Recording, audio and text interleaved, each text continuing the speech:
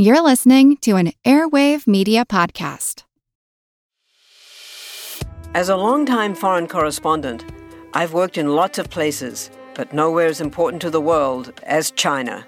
I'm Jane Perlez, former Beijing bureau chief for the New York Times. Join me on my new podcast, Face Off, U.S. versus China, where I'll take you behind the scenes in the tumultuous U.S.-China relationship. Find Face Off wherever you get your podcasts. The world is constantly changing and transforming.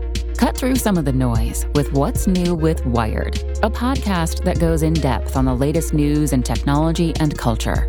Their award-winning journalism will help you make sense of what's happening in the world. Listen to What's New with Wired wherever you get your podcasts. That's What's New with Wired wherever you get your podcasts. Hey, this is Seth. We'll be getting into the show in a few seconds, but I wanted to make sure you knew about SETICon, the mind meld of science and sci-fi that will be held the weekend of August 13th in Santa Clara, California. A real cornucopia of panels, talks, and chit-chat with scientists and celebrities. Also, a fantastic gala banquet to honor Frank Drake's 80th birthday. Meet the man himself. Come join us. You'll find the info at SETICon.com.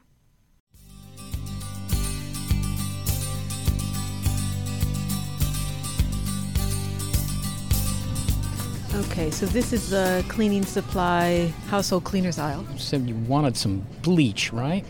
Oh, yeah, they got rows and rows of this stuff. Okay, so just grab... Okay, I need whiter whites. Check your checks.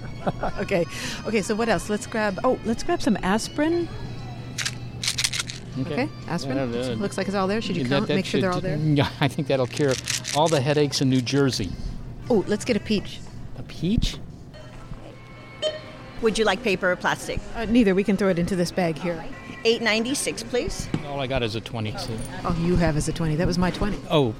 Thank you very much. Well, thanks a lot. Okay, Molly, bleach, aspirin, and a peach. Bleach and a peach and an aspirin. Okay, so we're off to the toxicology lab up here on the hill. The hill, in this case, being here in Berkeley at the University of California. I'm Seth Shostak. And I'm Molly Bentley, and this is Are We Alone? And What's Your Poison? That's today's question. We'll hear about a deadly poison that people voluntarily inject under their skin, and surprising new research on the side effects of doing it. Wow, there are side effects of doing something like that? I know you're stunned. We'll also meet a man who hunts for the most deadly, slithering, swimming, crawling creatures on Earth. Hi, I'm Martin Smith. I'm Professor of Toxicology at the University of California at Berkeley.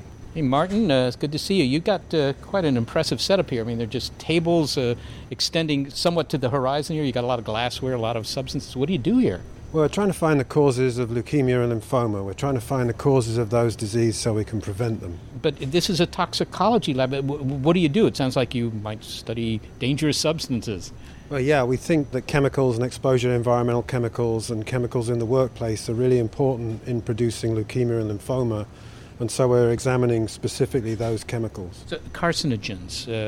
Can you give me some idea of what kind of substances you might be studying? Yeah, perhaps the compound we're known best for studying is benzene, which causes leukemia, including perhaps childhood leukemia in people.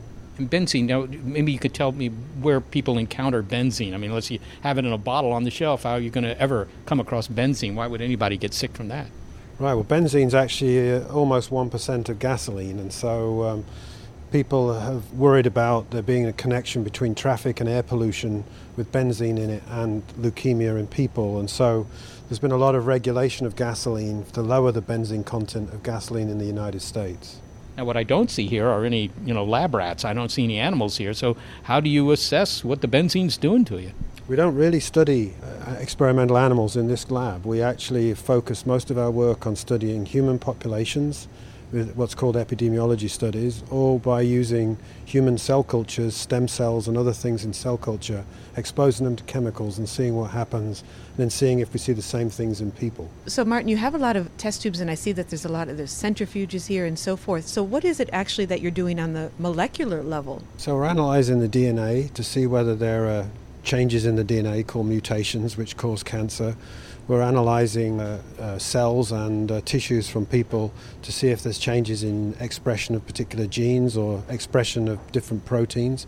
And we're also examining susceptibility to these diseases by looking for specific genetic traits in people which make them susceptible either to the chemical exposures or to the diseases themselves. The point is that there are chemicals all around us all the time, and they're interacting with our bodies in many different ways. Yes, we believe basically the causes of most chronic diseases, everything from Parkinson's disease to Alzheimer's to cancer, is a result of your chemical exposures, both from your internal body and outside, and your genetic makeup, how susceptible you are to those exposures. But toxicology is the study of poisons. Is that right? Well, that's an oversimplification from a long time ago, when in the early days of toxicology. What's going on now with toxicology is it's the study of the adverse effects of any chemical on living organisms, everything from bacteria to human beings. And this lab, this is a modern toxicology lab, but 100 years ago, 200 years ago, what would this have looked like if anyone was studying chemicals or poisons? Mostly they've been trying to isolate poisons from people. So say somebody had been poisoned with perhaps the most common poison of the day, arsenic, which was very widely used in the 1800s. They would have been trying to identify arsenic in the tissues. These days, with what's called mass spectrometry, you can do that instantly, and you can measure hundreds of metals all at once. So what sort of instruments would we have seen, say, 100 years ago, Martin? Now, obviously, you talk about a mass spectrometer. I bet they didn't have one of those 100 years ago. Would it have just been, sort of like Dr. Frankenstein's lab with a bunch of test tubes and, Bunsen burners? Yeah, it probably would, actually. It'd be like what you see on the Hollywood movies, where they try to make out that that's a modern-day lab, but where there are test tubes and people are adding various coloured solutions and looking for a change in colour. This particular lab, we're not really trying to find out who's poisoned. We're trying to find out what causes chronic disease rather than sudden poisoning. So modern toxicology labs have become quite sophisticated in identifying the threats posed by the chemicals we live with. Thanks, Martin. We have more we want to ask you about some modern poisons. But let's stay for a moment with that image of the first toxicology laboratory and how all of this got started. And for that, we change venues and genres.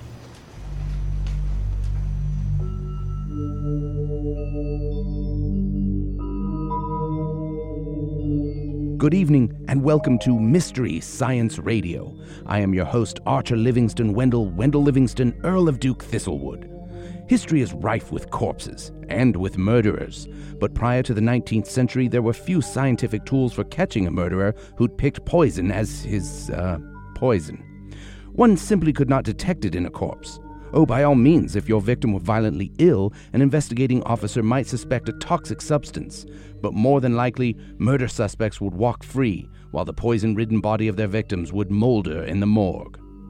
And that doesn't make for scintillating mystery, or science, or radio.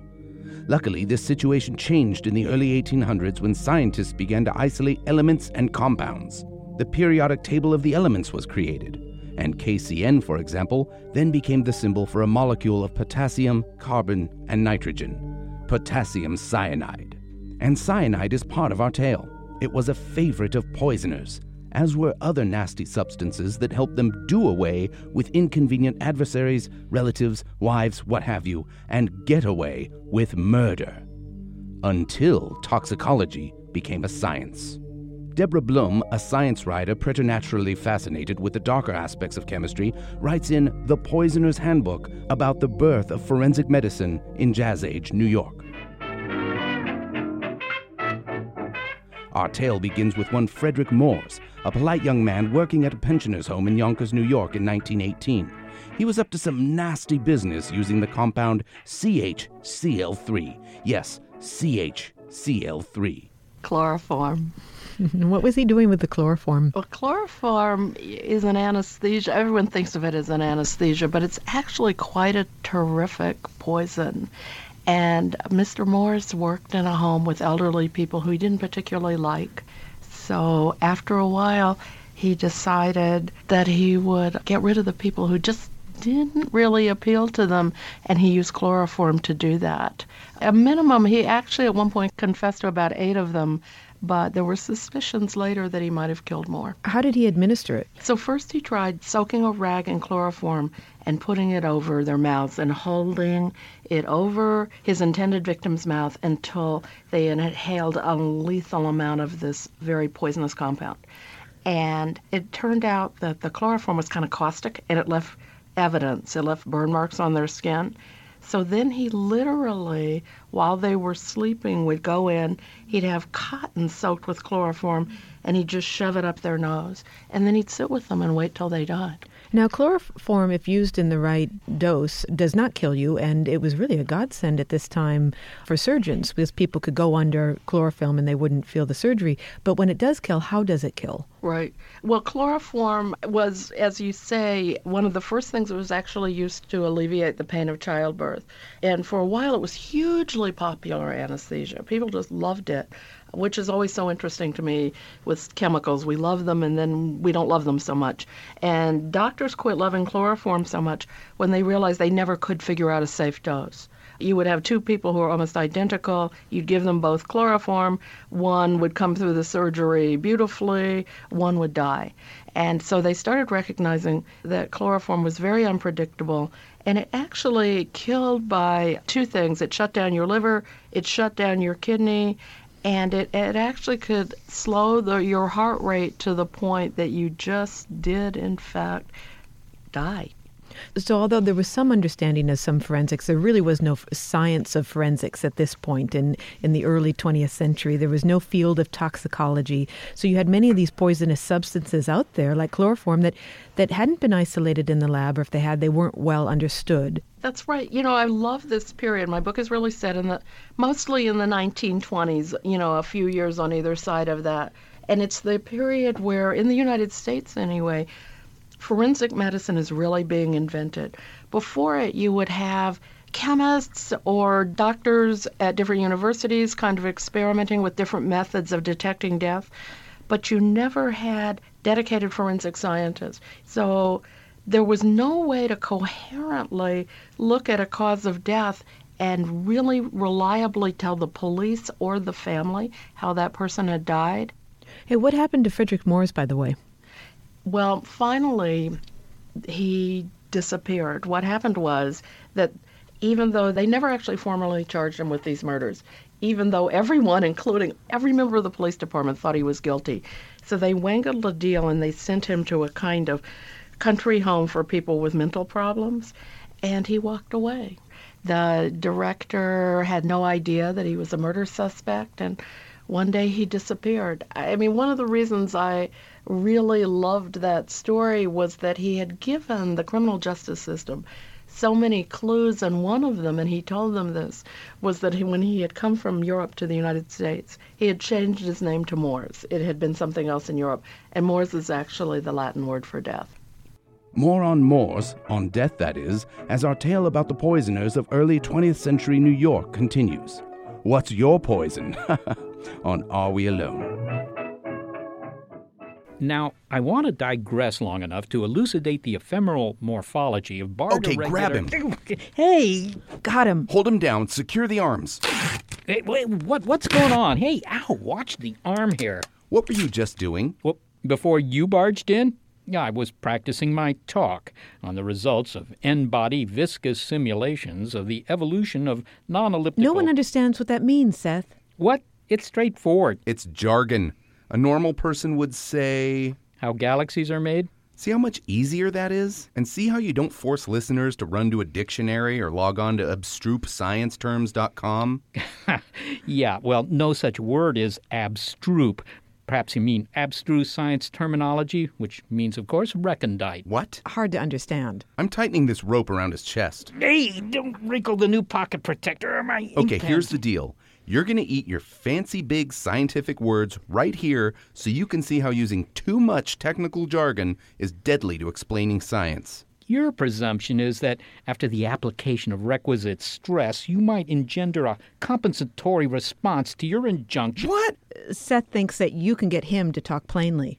Yeah, I do. And let's begin with that. Here's a dose of your compensatory response, along with elucidation of ephemeral morphology. And what did you say the other day? Oh, yes, inverse hyperbolic transform. But that was observed. Don't forget the correlation coefficient. Oh, the binomial probability distribution. The sampling error of plus or minus 2%. And finally, that classic convoluted scientific sentence, the purpose of this investigative endeavor, and by that I refer to a quantitative sampling, is to illuminate and elucidate for all intended parties the parameters germane to the aforementioned phenomena. That's a big one. Now how do you feel? I have a headache, a tick over one eye, and I've lost track of the discussion. Now that I understood. See? Scientific explanations don't have to be unwieldy. I get it. So when I say that listeners can help scientists at the SETI Institute by joining Team SETI at SETI.org and then receiving a photograph of the staff by emailing arewealone@SETI.org, can I also say that this would be an elegant effort and a brilliant expository move? Pick one. Joining Team SETI would be an elegant effort. Now we're communicating. SETI.org and arewealone@SETI.org. I'll take off this tape. Ow! You've stripped the filamentous follicular biomaterial on my epidermis clean off.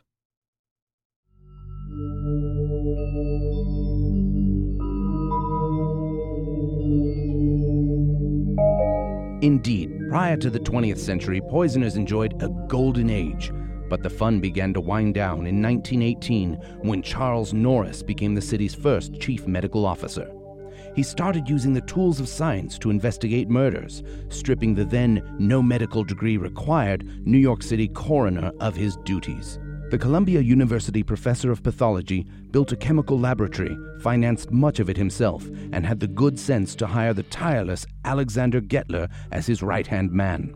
Together, they put the new science of chemistry to work, fighting crime. And that's where our tale continues.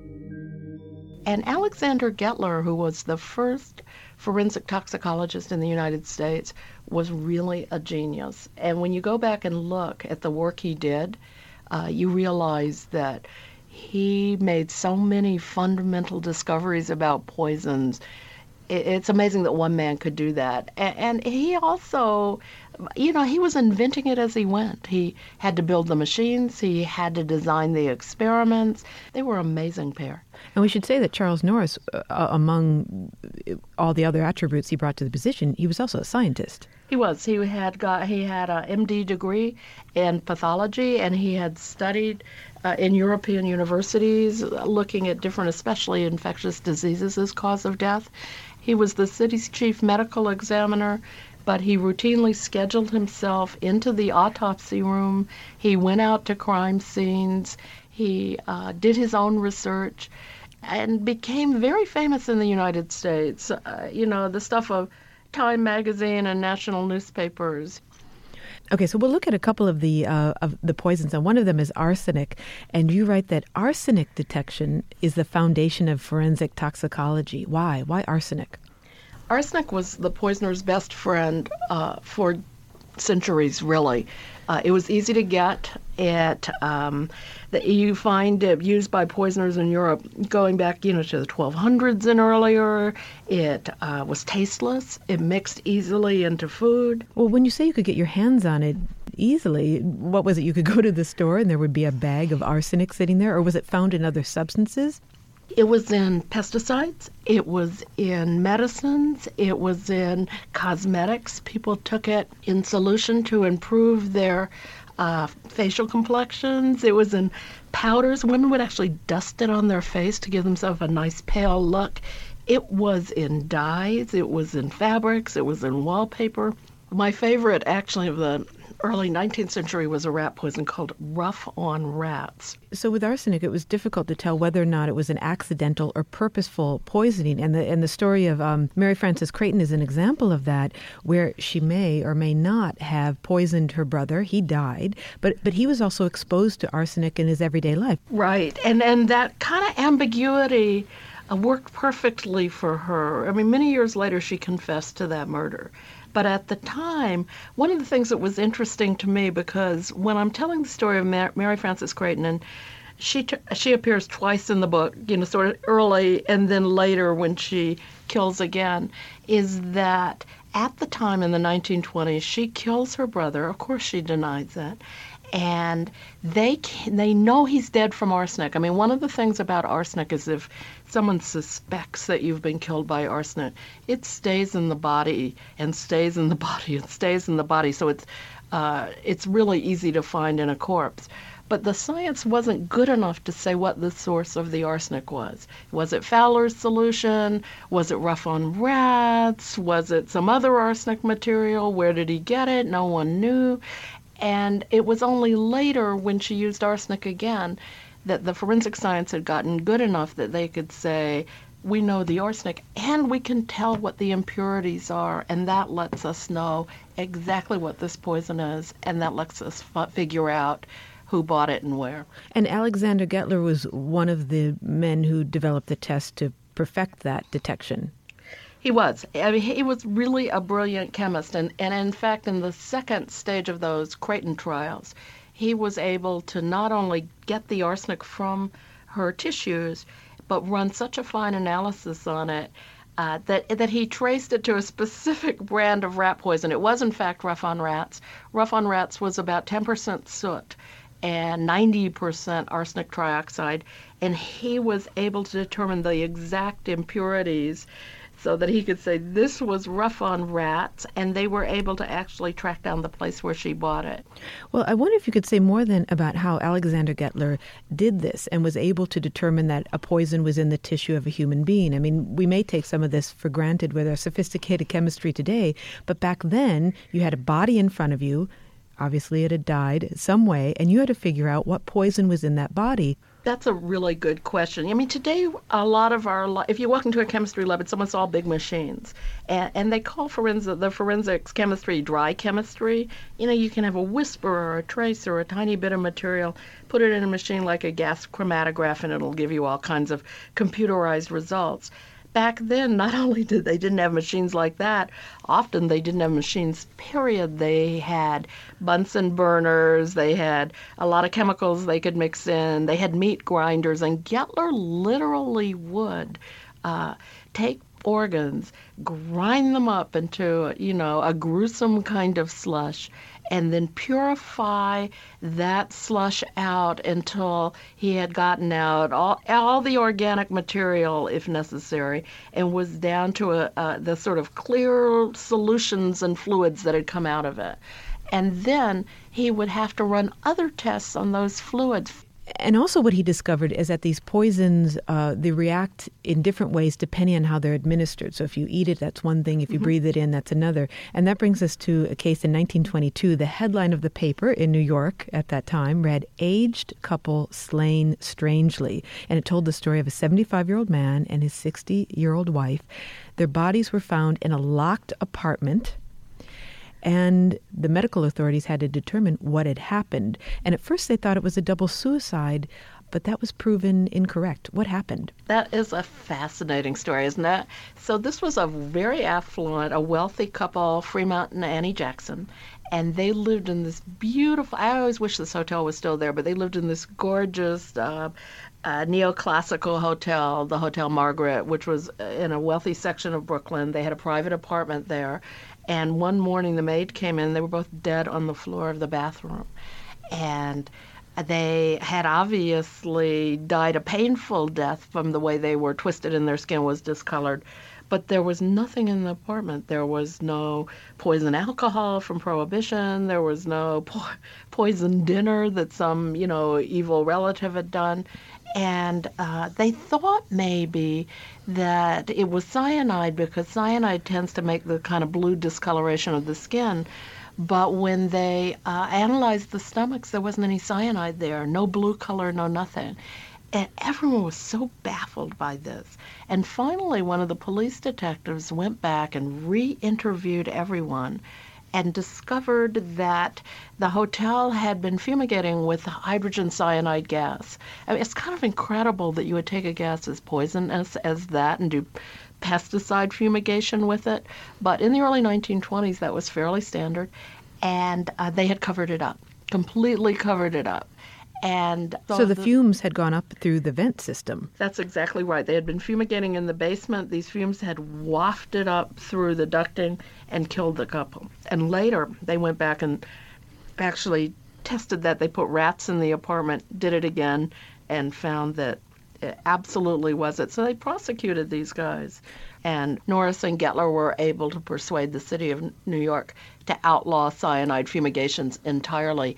I think what stunned me, I found myself pausing and just shaking my head over and over and reading these stories, is how ubiquitous these poisonous or these toxins were in everyday products. So you had cyanide in the fumigant. Okay, fumigants tend to be poisonous, but the arsenic-based dye in wallpaper, thallium in eyelash dyes, and in tonics for the hair. I mean, these poisons were everywhere. And of course, with hindsight, you look back and you think that's incredible that people were being so blasé in some ways and using these poisons and exposing themselves every day. Yeah, it was amazing that they had radioactive materials in face creams, radium face creams, and health drinks. They had all kinds of kind of over-the-counter mercury solutions, and mercury is a horrible neurotoxin. And yes, I asked myself, what was it? It was like at that time, I think, we were really building the society we live in today, where chemistry was like the new magical thing that was improving life.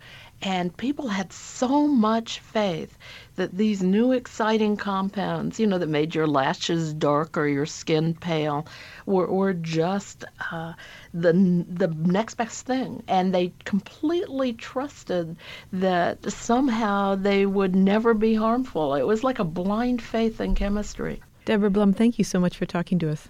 Thank you. It's a pleasure to be here. Deborah Blum with her dark and diabolical tale, The Poisoner's Handbook, Murder and the Birth of Forensic Medicine in Jazz Age New York. For Mystery Science Radio, I'm your host, Archer Livingston Wendell Livingston, Earl of Duke Thistlewood. So, Molly, from the primitive chemistry labs of a century ago with their beakers of colored liquids to this modern, technologically sophisticated toxicology lab replete with spectrometers, science of chemistry has come a long, long way. Do you have that bag of stuff we picked up earlier? Yeah, I do, except for that peach. I ate it. What? Well, it was ripe. Well, that's the pits. Bring what's left anyway. Okay. All this talk about poisons has raised a few more questions. So, Martin, when I think of poisons, when I think of toxins, I don't have a very clear idea of what the difference is. Are those just two words for the same thing? A toxin is something that's derived from the natural world, and there are examples like botulinum toxin and other things. They can be toxic in any amount. Generally, though, of course, we tend to think of them as being highly toxic in very small amounts. Now, poison is something that is any chemical which is toxic to you in small amounts, usually less than a teaspoonful for an adult, is what we typically classify something as being a poison. Well, Martin, look what we have here. What is this? So it's a concentrated bleach, which is probably one of the most dangerous things people typically have in their house. How does it harm us? Small children often come across bleach under someone's sink or at some accessible place in the bathroom. And unfortunately, if you drink bleach, you typically destroy the upper windpipe or the upper part of your respiratory tract, and that means you are not really able to breathe. It's like being strangled. But in the case of bleach, bleach has chlorine compounds in it, and I think a lot of people know that chlorine is dangerous, even though it might be in their swimming pool, because whenever a rail car filled with chlorine gas, derails somewhere, they evacuate everybody within miles. It's dangerous, but what is it really doing? Is it just breaking down the cell walls in your upper respiratory tract? Chlorine is a very aggressive oxidant, and so typically bleach, which has got the chemical name HOCl, so it's hypochlorous acid, that is a very strong acid, and so basically it's dissolving the walls of your cells and destroying them in that way. So this leads to your immune system trying to repair the damage, and you get a lot of injury as a result. So it's almost like a chemical burn. Where does the chemical come from? No, hypochlorous acid is something actually even our own cells make. Our immune system makes hypochlorous acid in our body in order to kill invading bacteria. So it's a perfectly natural thing. And we actually use bleach in the same way as our bodies do to kill bacteria and viruses and other things. And it's perfectly okay in a small amount. Well, I've also got some aspirin here, Martin. And I take aspirin. I mean, get a headache, you take a couple of aspirin and take them, another couple 4 hours later. So this is a pretty useful drug, acetylsalicylic acid or whatever it is. How dangerous is this stuff? Well, actually, it's really not that safe, to be honest. I mean, a couple of the aspirin will not kill you, of course, whereas 100 might. But actually, aspirin wouldn't pass modern toxicology testing. There's too many people who are highly sensitive to it and get bleeding and stomach bleeding from it. And so aspirin's not particularly safe. It wouldn't be on the market today if it wasn't grandfathered in. No new drug company would be able to get this registered with the FDA. You're supposed to take a baby aspirin a day to, keep your blood pressure down, right? And so that you don't have heart trouble. Well, you are, but some people in those studies, they showed that even taking in a baby aspirin caused stomach bleeding and caused gastrointestinal problems in them. And so there's certain people who have to be screened, even at very low levels of aspirin, causing some problems in them. But for the majority of people, it's not a problem. I understand that the whole chemical industry is tied into women's fashion. Is that true? Yes, it's true, because in the 1800s, basically the only way you could dye clothes would be with natural dyes like henna that you now use for hair dye. The trouble with natural dyes is that when you wash the clothes, the dye washes out and things fade, and you also can't get really bright colours like bright pinks and bright purples. And so a guy called William Perkin made a dye basically using two very toxic substances, arsenic and aniline. He combined them together in his garage in London and made a dye called mauve, which made a colour which they then actually used to dye women's dresses and sold at vast quantities of, because it was supposedly if you wore this dress, men proposed to you on the spot. Okay, well, I'm actually wearing a dress that has a little, you say mauve, I say mauve. How many men have you proposed to you today? Well, it's still early in the day. And so the dye industry began in the 1850s, and Perkin started his company, and that became Imperial Chemical Industries, the biggest company in the world, which split into Syngenta and Zeneca, the two biggest drug companies and chemical companies in the world, in England. And at the same time, German scientists and Swiss scientists started making new dyes, and they invented companies which became the major chemical companies in the world and the major drug companies in the world. Okay, now we have a peach pit here. The peach was delicious. I ate this earlier. This peach pit, if I eat it, if I could swallow this, I mean, we could cut it. That's the danger, Molly. If you swallow, you'll choke. Choking? Okay, let's say we could cut it up and we could eat this. Will we be sickened by cyanide? You could be. In many pits, such as in the pits in apple cores and other things, there is cyanide present, or cyanide can be released from the chemicals in it. And that is potentially dangerous if you took in enough of it. It gets me worried about things like peach teas and various natural things where people don't worry about these things, they just extract things. I mean, they have raspberry leaf tea. What on earth is in raspberry leaves? Nobody normally would eat raspberry leaves, and this always makes me very worried. So the herbal medicine things make me very worried. The Chinese medicines make me very worried. As a toxicologist, you would never take those things. That's very perplexing to me, too, Martin. The idea that somehow if it's natural, it must be safer for you. But nature's out to get you. So generally, natural things can be very dangerous. Everybody tells me, well, natural's got to be safer because we're defended against it. But arsenic is natural, mercury is natural, benzene is natural, completely natural. They're the first chemicals basically on Earth. Essentially, we've built no resistance to them whatsoever. There's no evidence of we're building resistance to natural chemicals. Botulinum toxin is probably the most toxic thing most people will come across in their everyday life. Botulinum toxin is the stuff in Botox, which people inject to get rid of wrinkles. And it's thousands of times more toxic than strychnine or cyanide. People also don't realize that the nicotine in cigarette smokes is more toxic than strychnine. All right, well, Martin Smith, thank you so much. I think I'm going to go out and have a peach and finish it off with a glass of water. And some aspirin. Thank you very much for coming to see me. Martin Smith is a toxicologist at the University of California in Berkeley, where he specializes in the cancer-causing effects of environmental substances. Coming up, snakes. Enough said. Now you can have Are We Alone at your fingertips. Just download our groovy new app for your iPad, iPhone, or iPod Touch. Stream our latest shows and get bonus content. Plus, help us with your feedback. Take our survey at radio.seti.org. Answer a few quick questions, and you might just win a SETI Institute mug, perfect for containing whatever fuels your inquiring mind and impressing the guy in the next cube. Remember, we appreciate your comments on iTunes. Keep them coming. Welcome back to Are We Alone? And What's Your Poison? Well, Seth, we humans spend a lot of effort worrying about poisons and trying to stay away from them. Good reason in many cases. But one of the deadliest bacteria produces a substance that, well, Hollywood might not be Hollywood without it. Botox. Botox, of course. And you can always tell which actress has used it by the look, or rather the lack of look, upon her face. That's right. And now psychologist Joshua Ian Davis and his team at Barnard College in New York have discovered that when Botox freezes your face and smooths out those wrinkles, it also puts a chill on your emotions.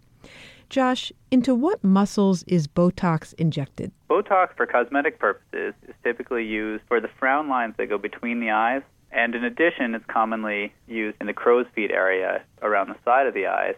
Now, Botox is a toxin, isn't it? The name comes from botulinum toxin. So botulinum is a derivative of botulism, but it's not actually botulism. It's something derived from it. Would you consider Botox a poison? It does function as a neurotoxin, so yes.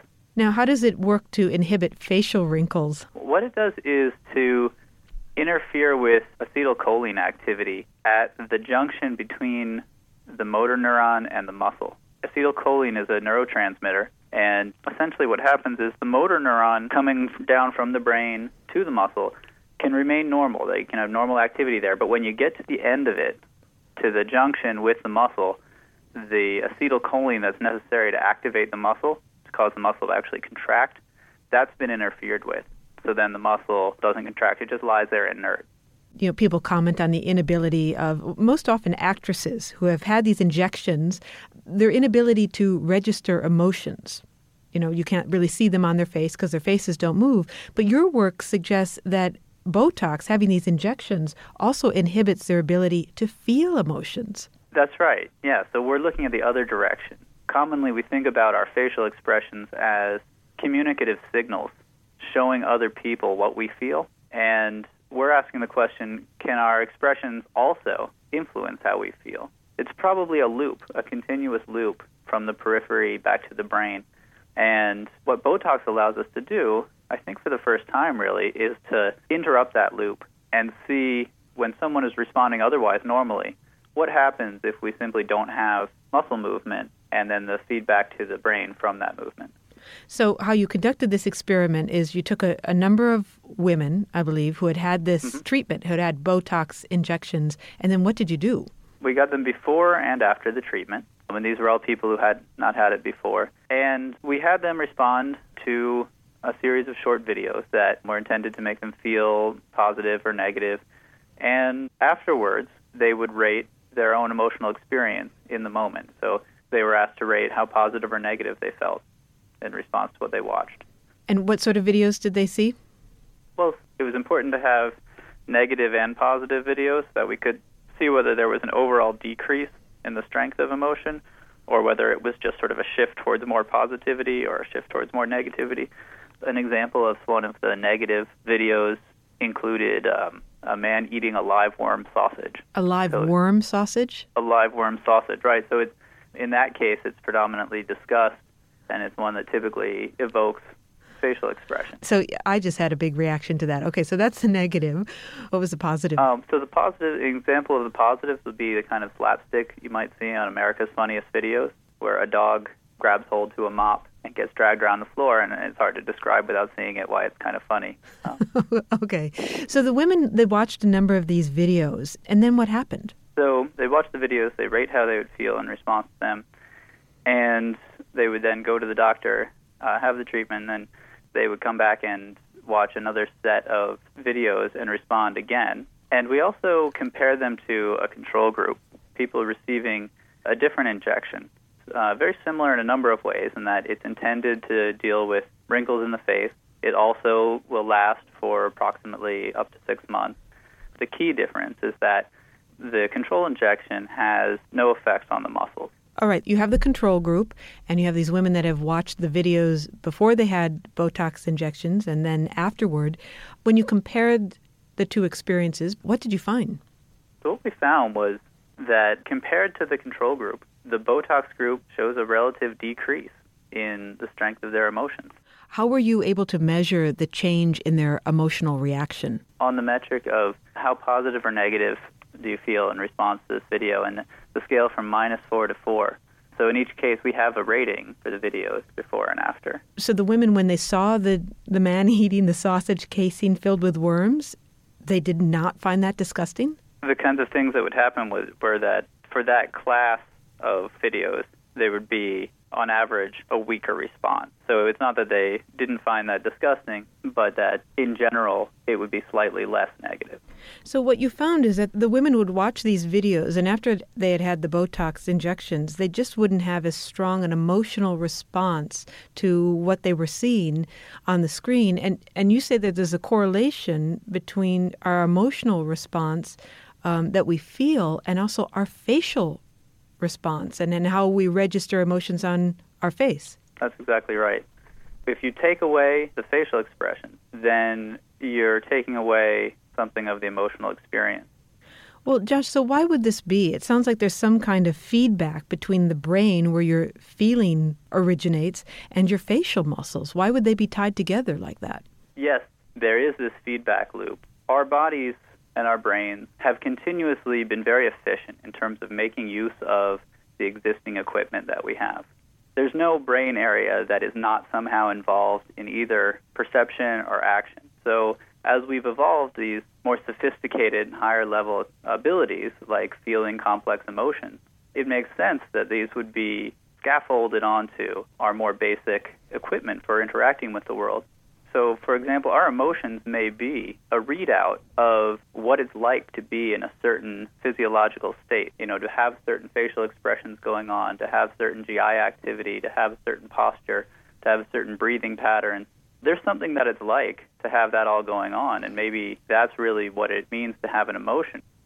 Our emotions are motivating, and that has to do with movement and interacting with people. And so the fact that they should be tied to our bodies so intimately makes a whole lot of sense. Finally, do you think, Josh, that this study of yours will dissuade people from using Botox? I mean, it's one thing not to have all your facial expressions, but it's another not to have all your emotions. I would think that whether people see it as a plus or a minus for them probably depends on their goals.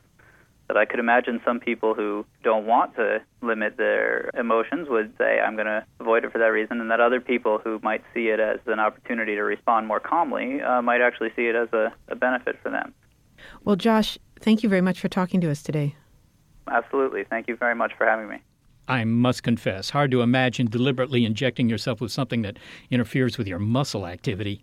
Joshua Ian Davis is a psychologist at Barnard College in New York City. Botox? I wonder if those early 20th century New York medical examiners could have somehow used Botox to stop criminals. Freeze. Which is exactly what you'd say if you saw a snake. Now, this is the creature that we consider the most lethal to humans, but actually it's not. Venom biologist Jamie Seymour knows something about this. He tracks such critters from his perch as director of the Tropical Australian Stinger Research Unit at James Cook University. And he's discovered which animal is most lethal. Jamie, have you ever been bitten by a venomous animal during the course of your job? I really want to say no, but unfortunately I have to say yes. I've been stung several times by Irukandji jellyfish and several hundred times by big box jellyfish. Never been bitten by a snake, thankfully, touch wood. But, it sort of goes with the territory. If you're going to be playing with venomous animals, at some stage of the game, you are going to get bitten. And my last trip, I got stung by a small Irukandji jellyfish and spent 24 hours in hospital. It was horrific. My goodness. Well, it sounds like a more dangerous job than astronomy, just to name something. Well, tell me, what is a venom? I mean, we all think we know what a venom is, but you must have a better definition of what a venom is. Yeah, I mean, this is the trick that people fall into all the time. They go, I was bitten by a poisonous snake. Well, poisonous snakes may bite you, but there won't be a problem. The difference between venoms and poisons are that they are toxins. Venoms are toxins that are injected, so in other words, they come in via teeth or stings. Poisons are toxins that you have to ingest. In other words, you have to eat them. So you have poison arrow frogs, which you've got to lick or eat, and then you have venomous snakes, which you've got to bite you to inject the venom. So a blowfish is poisonous, but it's not venomous. There you go. Got it one. Right. Well, I thought you were just an astronomer. Yeah, well, that is I admit, a low calling. Well, obviously what interests me as a Homo sapien, and this is a bit lurid, but after all, it is what interests me, which venom is most deadly to me? What sort of animals should I be staying away from? And do you know the answer to that? That's a really interesting question, and it depends on how you want to define deadly. What's happened in the past is they do what's referred to as LD50s. So in other words, you inject your venom or your poison or your toxin into a mouse, and you work out the concentration at which that kills 50% of your mice every time you do it. That really has no bearing on what happens when you inject it into a human, and because you're killing mice, not humans. However, you can't get ethics approval to go and test this on humans, and we've tried. Even on first-year university students won't let you do it. So some years back, I decided we'd do this by looking at it on human heart cells and human muscle cells. Now, if you want to look at which venom from animals kills heart cells quicker than anything else on the planet, it's big box jellyfish. Jellyfish? Without a shadow of a doubt. You put that venom in at the same concentration as any other venom, and you'll kill heart cells in under 2 minutes. My goodness. Well, you mentioned snake venom, and of course snakes are among the more lethal animals. How does snake venom actually work? What actually takes place when they bite you? And not if you're a human necessarily, but if you're prey for the snake, what happens to you? Variety of things, and again, it depends on which species you look at. But if we go with the world's most venomous snake, which is the inland taipan, we get them in Australia, and probably have to go 3 or 4 hours drive from where I presently am, but I'd find them. When you're bitten by that, the venom does a variety of things. First off, what it does is it causes coagulation of your blood. All your blood cells all clot up. And if you're lucky enough, that doesn't become obstructed in your heart or your lungs, and you survive that bit, which is good. If it gets stuck in your lungs or your heart, you die. End of story. If you get over that, it chews up all the clotting compounds in your body. What then happens is your blood becomes completely unclottable, and you literally bleed out of every orifice in your body.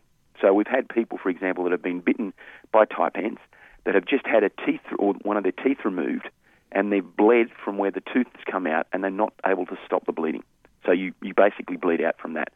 However, just killing something by making the blood clot or not clot is not good enough for snakes. So they also have muscle toxins in them, so they break down the muscles.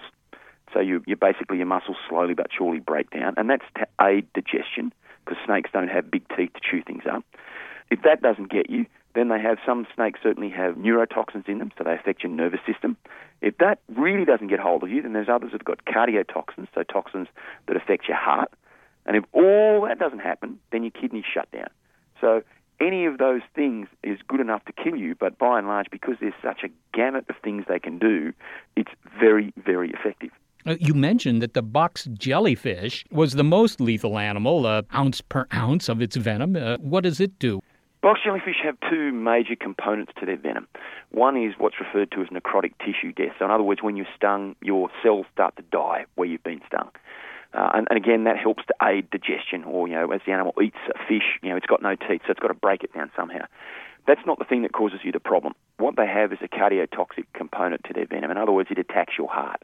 And it is very, very specific. And what happens is, if you think of your heart cell as a little cell that's pumping away, what the venom does, we think, and we're not entirely sure of this, but what it does is it opens up all these little pores on the cell, and calcium flows into the cell, and the cell contracts, and then it doesn't relax. So instead of your heart beating and contracting and then relaxing, beating, contracting and relaxing, it now beats and doesn't relax. So you end up with zero blood flow through your system. So if you physically want to kill something, that is the quickest way to do it, is to stop the heart. And that's what these guys do, and the venom is very effective. What about the predators of, snakes have predators. I mean, all these things that are poisonous have predators. Do any of these predators succeed in developing their defenses so that they can, bite into these guys, eat them, get bitten by them, and just walk away from it, smacking their lips and thinking it was still a good meal? Absolutely. It's almost a war. So what you look at is venomous animals are always changing their venom, always evolving, and there's slight changes to it. And their predators are always evolving to try and keep pace with that. So they're sort of almost like running on the spot but going nowhere.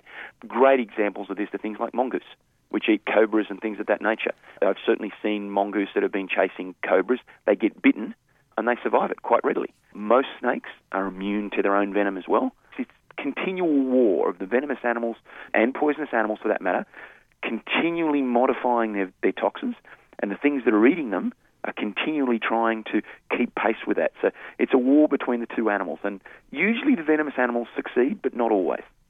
I have to say, injecting your next dinner with a venom is a very peculiar and kind of creepy kind of adaptation. Did it happen only once? Is it sort of a special kind of way of catching your next meal? In other words, could it be that all venomous creatures descended from a single lucky ancestor that happened to develop this capability? Nice thought, but no, definitely not. I mean, venoms have evolved many, many times. And what's really interesting, and this sort of shocks most people, if I was to say to you, are the majority of animals on the planet, if we broke them into phyla or major groups, are they venomous or non-venomous? And most people will go they are non-venomous. Incorrect. Something like about 65 to 70% of the phyla or the groups of animals on the planet have venomous animals in them. So venoms are actually not the exception, but tend to be the rule.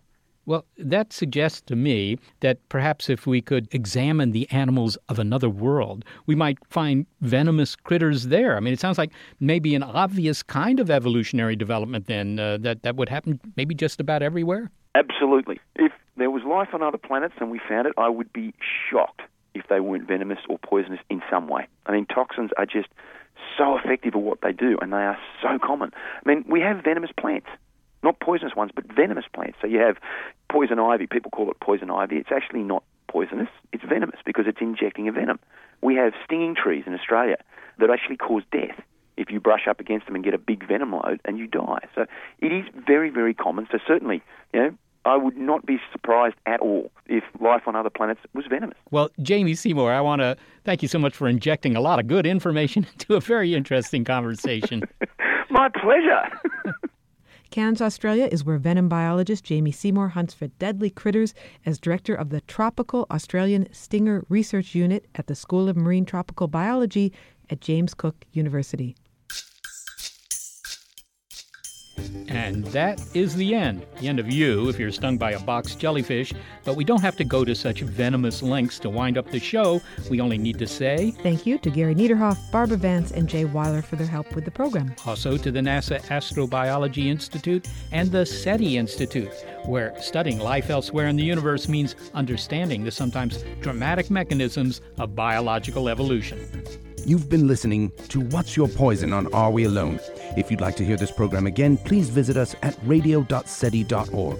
I'm Archer Livingston Wendell Livingston, Earl of Duke Thistlewood, saying good night. Harwood, this tea you served me tastes a bit off. Interested in science? Captivated by sci-fi? Nuts about spaceflight? Then mark your calendars for SETICon, coming the weekend of August 13th. Scientists, sci-fi writers, and astronauts will all be gathering in Santa Clara, California. You should be there too. SETICon, SETICon.com. You can listen to Are We Alone via Zubio. Go to radio.seti.org's listening page and click on the Zubio icon to learn more. Tech moves fast, so keep pace with the Daily Crunch podcast from TechCrunch. With new episodes every day, this podcast will give you a quick overview on everything you need and should know about startups, new tech, regulations, and more. Listen to TechCrunch Daily Crunch now, wherever you get your podcasts. That's TechCrunch Daily Crunch, wherever you get your podcasts. Get ready to geek out. The Wired Science Podcast explores all the latest and greatest in science. Everything from strange diseases and biological breakthroughs to interesting tech and mysteries in outer space. Listen to Wired Science today wherever you get your podcasts. That's Wired Science wherever you get your podcasts.